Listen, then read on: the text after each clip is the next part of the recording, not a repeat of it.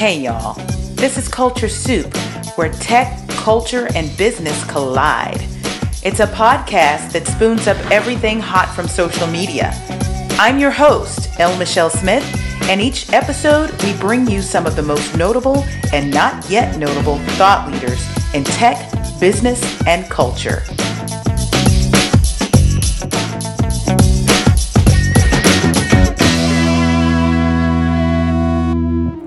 The year was 2017, and I was about the business. One part of the business that was important to the big company was managing and fostering relationships with some of the top media in order to get our message across.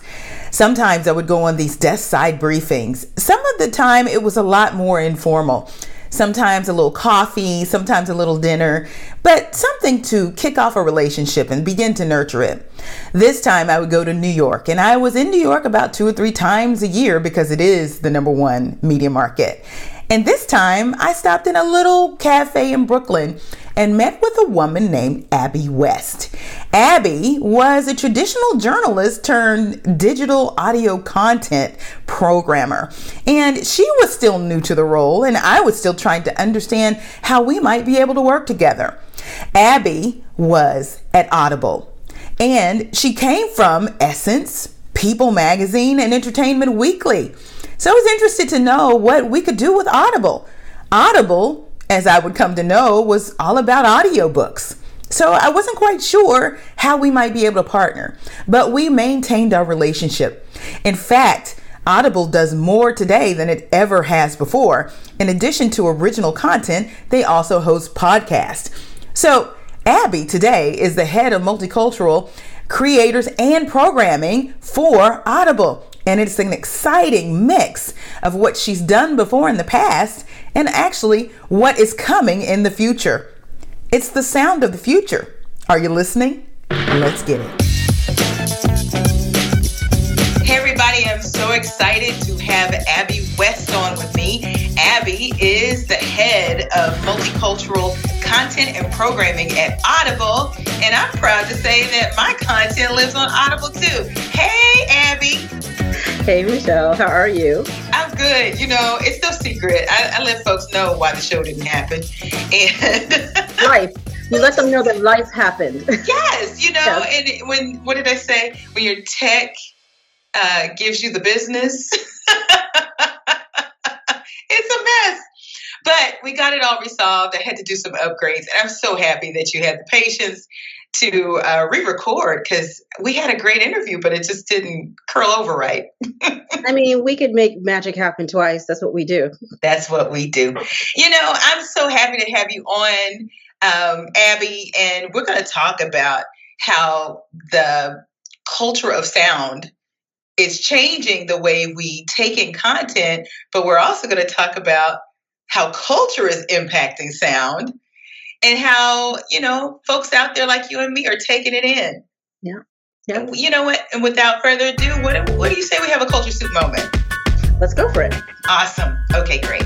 So I'm always scouring the feeds and seeing what people are talking about on social media. And more so, too, I look at the kinds of content that communities are connecting around.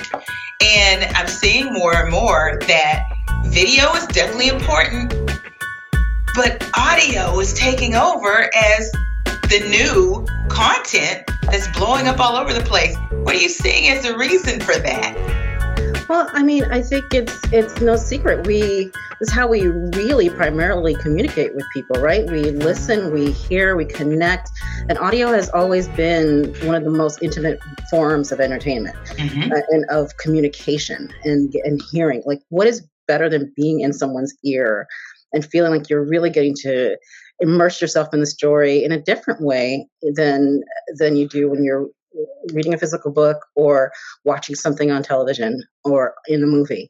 You know, we have imagination. We have always pulled from what we're hearing and envisioned it and immersed ourselves in that way. And so it's no surprise that it's, you know, it's not having a moment. It's always had a moment. Right. You know, it's, to go back to oral storytelling is the start of everything for us. So, you know, they say everything old is new again. Plus, every time something new comes in, there's the tendency to say, well, that's going to shut out the old. There's room for so much. There's no need. It's not a zero-sum game. There's no need to say, this means you don't get to do the other. This is for everything. This is where we all come together, and you could dabble in listening to a new audiobook, a new audio adventure, new audio entertainment, and from the many different formats that there are, and still read something and still watch. Like, there are 24 hours in the day. I think we can do many things. Yeah. And it's interesting. In the monologue, I talk about when we met back in 2016, 2017, something like that, in New York. Audible was really just known for audiobooks, but you guys have more content than that. Yeah. It's a 20 plus year old company that has innovated from the outset. It had one of the first audio players before even the iPad. It's been an innovator forever, and one of the bigger steps we've taken in the last few years is really having Audible Originals, including content from a wide array of authors and across all kinds of genres and formats, and really getting to share more. Again, there's just so many stories to be told. There's not one set, and there can't be only one set of gatekeepers. Yeah, and you're in charge of multicultural. So tell me about the relationship between multicultural audiences and the creators and the storytellers and sound. I mean, multicultural audiences and creators, that's just who we are. Again, I said we joked before about life just happening. That's life in America, in the world in 2022, is increasingly diverse communities, and constant growth and change. And we've seen, and I don't know why people are constantly surprised. I feel like we've been having the same conversation for 20 or 30 years that, oh my gosh, people like to see themselves represented in the content that they consume. It's amazing. Wow. And they have purchase power, and that they drive culture. And that's something that I think has been documented more recently, but I think we've always known that on so-called underrepresented groups and communities have always driven culture. Yeah. It is, there has been a dominant narrative, but then the life that actually builds community is not one thing. And so having people really see that now, and I work with an amazing group of content creators and content folks at Audible who seek out, foster, create, and amplify diverse creators and voices and narrators and performers and narratives, which is something I'm really passionate about, because we all, for each underrepresented group, there's sometimes a sense that there's one narrative, and that's not the case. We know that. We know the conversations we have in barbershops and hairdressers and in family rooms and communities all the time. There's more than one narrative. So I've been really blessed, had the pleasure and privilege of getting to help find new creators, suss out slates, and work with these folks at Audible who really know how to tell stories and help to foster that. And that's just delightful. Yeah, it sounds exciting. For those of us that aren't as familiar with the Audible platform, that, just think audiobooks, tell us about some of the different kinds of packaged content that you guys produce. Oh, there's so many. And I think there's absolutely the audiobook that you're familiar with the beats and patterns of a traditional book and chapters. Then there are, of course, podcasts, which also everyone's become more and more familiar with, that can come in different formats. They're not simply always going to be what they call conversational pieces, where there are two people in conversation. There's lots of scripted podcasts. There's lots of fiction and different kinds of narratives. We also have our Words of Music slate, which is an opportunity for various musical artists to tell stories in different ways, right? One of the ones we've just recently launched was Major Frequency with Major, and that's more in a wellness space. And there are we've had so many people. I'm blanking at the moment. It's okay. Tariq Trotter from The Roots had 7 years where he talked about his creative process. We've had so many different kinds of artists, and not just one genre, not one space, and across socioeconomic backgrounds, talking about not just their journeys, but specific storytelling moments that can be woven through with their music. We also have our Audible Theater program, which gives diverse playwrights a chance to really shine. Some of them have even been put on in our Audible Minetta Theater in New York. But it's been an amazing way to democratize theater, because not everyone can get to New York or even go out to play, even in your cities across the country and across the globe. So this has been a way to really bring this array of narratives and storytelling to everyone in a way that feels accessible. Well, and tell us how you work with creators, because I think, too, the common knowledge is Audible hosts content, but you guys are actually working with creators to create content. Can you talk about some of your originals? Yeah, I mean, some of the ones I just mentioned were Audible originals that we have, it's a mix of different ways they come about, between pitches and conversations and partnerships. We recently announced a partnership with Issa Rae's audio company. Oh, wow. Going to have lots of content coming from them as well. We've had originals with Kevin Hart, with Chisa Hutchinson, Stacey Ann Chin. There are lots of things there are lots of paths, shall we say, to it. And, we work very collaboratively. There's either a pitch process or a development process. There are lots of different ways to come at it. Well, and that's interesting. You named a lot of names that are very prominent. Do you have to be a superstar to get engaged with Audible in this way? No. One of the other things we do is really try. Our founder has a way of talking about voices that should be heard, voices that are, that are not the bold-faced names that you expect, not the Kevin Harts, but they're also up-and-comers that, or just not really broadly known. And I won't even say necessarily up-and-comers. Like Chisa Hutchinson, who I mentioned, is a great playwright who may not be a household name, but should be heard. Right. Should be heard. We just published a self-development title called Mastering the Skill of Reinvention by Coach Pamela Mitchell. Now, she is a master in her space, but not necessarily a household name, but you need to hear. She's the real deal, right?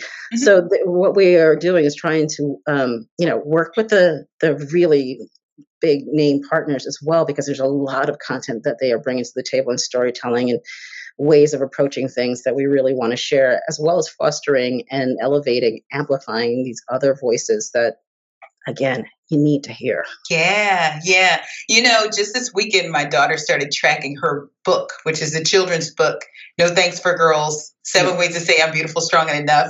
And it was just awesome to hear her little voice saying her words. And I want you to speak to the power of that. I make a couple cameos because Sophie, the main character, has some interactions with her mom in the book. And so when her mom shows up, you hear my voice too. But talk about the power of hearing the author's voice. And I do realize that there are narrators that do read some of these books that aren't the author, but the power of when the author's voice is put to these words. I mean, what greater connection is there really with your audience, right? You're being seen seen and heard in a different way. They're connecting with you both by the words that you're speaking and the way that you're emoting. You're opening yourselves in a different way. And I've had the good fortune of talking to a lot of authors who have recorded their own work, and almost to a person, they say they had a different experience narrating their work than they did writing it, right? And I think you can agree when you did your book as well. Yes. You're experiencing it differently than even the way you thought it, the creation, development, editing process. This was wholly different. Well, it totally was. And it was interesting because I just thought, here I am going to read the book, right? But you bring the inflections based on your experience, especially if you're reading something that is nonfiction and true to you, right? And I found it to be very cathartic. And after I would finish a chapter or something or some segment, I literally, being the closeted introvert that I am, had to go gather myself because it was ministering to me in a way that I hope that it would come across to my audience. So yes, absolutely. That's the power. That's the power right there. Taking well-written, well-structured storytelling and putting a human emotion. We have so many performers, so many narrators who you couldn't tell people that they weren't listening to 10 people doing this book because they're so talented. And that is, again, part of the entertainment and the value there. There skills that just enrich people's lives. You mentioned Papa Pope, Joe Norton, voicing, whose book was it? That's Ta-Nehisi Coates' book. Yes.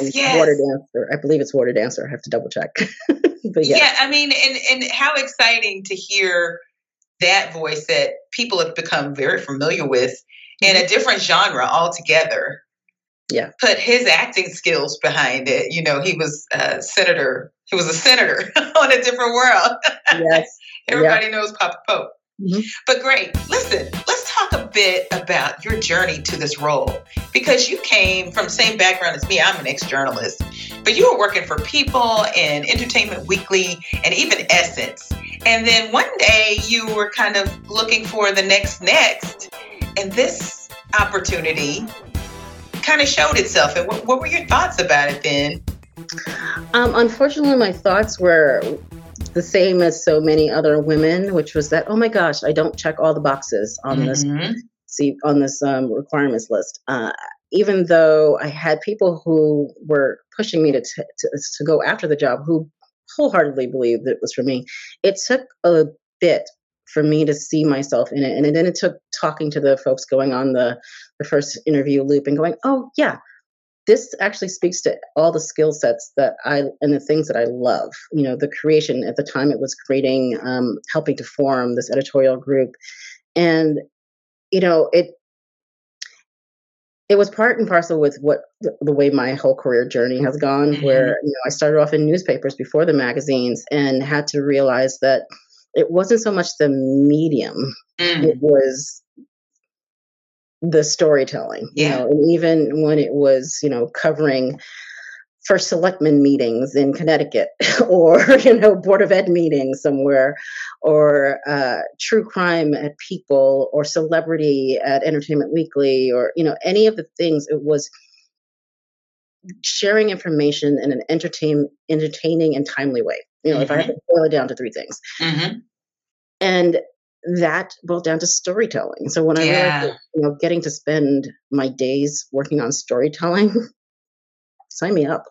Well, and you mentioned something to me too about pulling together your resume and looking at all of your skills and not being able to see the forest for the trees. Yeah. Talk to me about that moment when someone else kind of said, hey. Yeah, I mean, that's being a journalist was always what I wanted to do in my life, and being able to switch between newspapers to magazines to digital felt like a triumph, and it was a triumph. But as as we all know, the journalism industry was suffering, and it was painful at that point. It was a lot of clickbait chasing.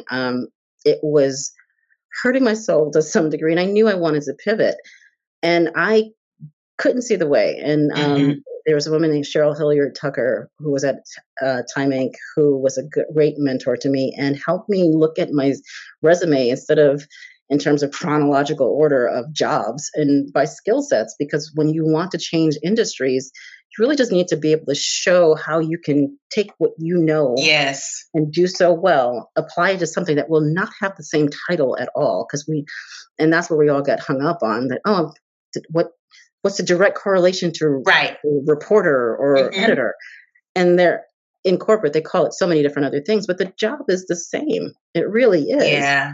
And so seeing that was it was a game changer for me. It's so important. And I deal with my clients, mostly corporate executives, but some small business owners that tend to tie themselves to their title.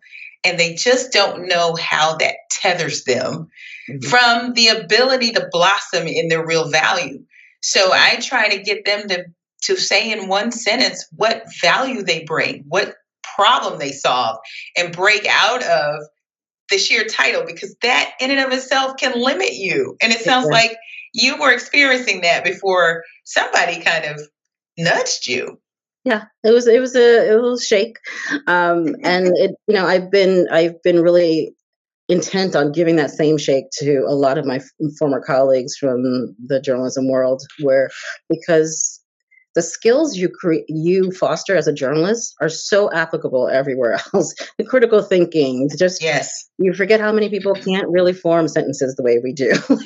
Just simple things that you take for granted, your ability to find source information, to, follow your gut sense and tell a story. Yeah. Is massive. And I mentioned to you, too, how many people have said to me, I can't believe how you have completely gotten into a totally different career. And I'm like, how can you say that? I'm doing everything, my skills, that I've honed over the last almost 30 years. I'm just doing it all in a kind of a different way. In a different way, and taking it to another level, right? Because no one wants to do the same thing in the same way. At least you should. And that's what you're doing. You took those skills and you're doing them, but you've elevated them and changed the delivery method or just the scope of it. And that's powerful. Yeah. So you made it to Audible, and now you're working with these amazing creators, and you're turning out some really good work. Is there anything coming up that you can talk about that you'd love to share with us to look out for?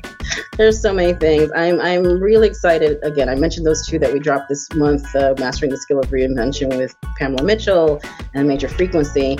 Two of the things I'm really excited about. We have Songs That Shook the Planet by Chuck D coming out February. Oh, that's so cool. He's a hip hop pioneer. We love him. And he's going to talk about take us through the journey through politically and socially conscious music, which who better, right? Who better to take you through this journey? And I can't wait for everybody to hear it. And another one I'm really excited about is there for so many reasons, is called Quite the Contrary by Yvonne Durant, who is a colleague of mine who I actually also co-founded Audible's Black Employee Network with 3 years ago.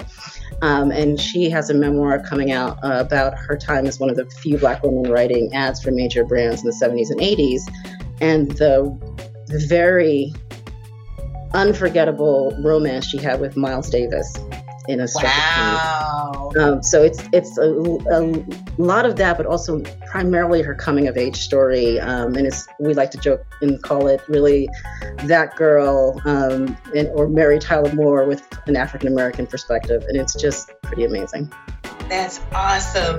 Well, look, I'm excited that my content lives on Audible, not just my book, No Thanks, 7 Ways to Say I'll Just Include Myself, a guide to rockstar leadership for women of color in the workplace, but the Culture Soup podcast is also on Audible, and you'll be looking to hear Joni's audiobook coming this spring, 2022. And you know what? There sound like there are other ways to engage with you guys, and I'm going to go for it. I think you should. You didn't hear from me, but I think you should. Awesome. Well, listen, I appreciate you coming on the show again. I really appreciate it, Abby, and you're doing such wonderful work. Where can people follow you online? You can follow me at Abby West NYC on Twitter. Awesome. Everybody, look for Abby West on Twitter and follow her. And then also go to Audible and see what they have to offer. It's audible.com. And if you're interested in getting your book on audio, go to acx.com. And you know what? I'll see you next time. Abby, I invite you to come back anytime you'd like. Anytime. All right. Thanks. Take care. Bye-bye. Find us online at theculturesoup.com, on Instagram and Twitter at The Culture Soup, and on Facebook at The Culture Soup Podcast. Until next time. The Culture Soup Podcast is a production of No Size Communication, LLC. The Culture Soup Podcast is a registered trademark of No Silos Communications, LLC.